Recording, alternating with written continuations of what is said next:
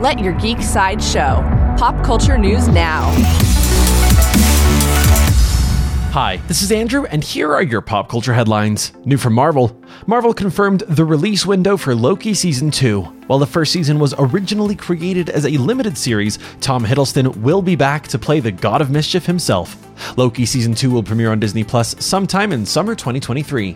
Also from Marvel, in a series of announcements, Marvel also announced the release date for their upcoming Fantastic Four film. The first member of the Fantastic Four to join the MCU was Reed Richards, who made a brief appearance as a part of the Illuminati in Doctor Strange in the Multiverse of Madness, though it's unclear if that was simply a multiversal variant. Fantastic Four will stretch into theaters on November 4th, 2024. Coming soon from Paramount released a clip from their new Transformers animated series. They also announced the star-studded voice cast, including Alan Tudyk as Optimus Prime and Danny Pudi as Bumblebee. Transformers Earthspark will premiere on Paramount Plus in November 2022. Finally, from Marvel is set to make a WandaVision spin-off series that follows the powerful witch Agatha Harkness. During San Diego Comic-Con, it was revealed that the series has changed its name.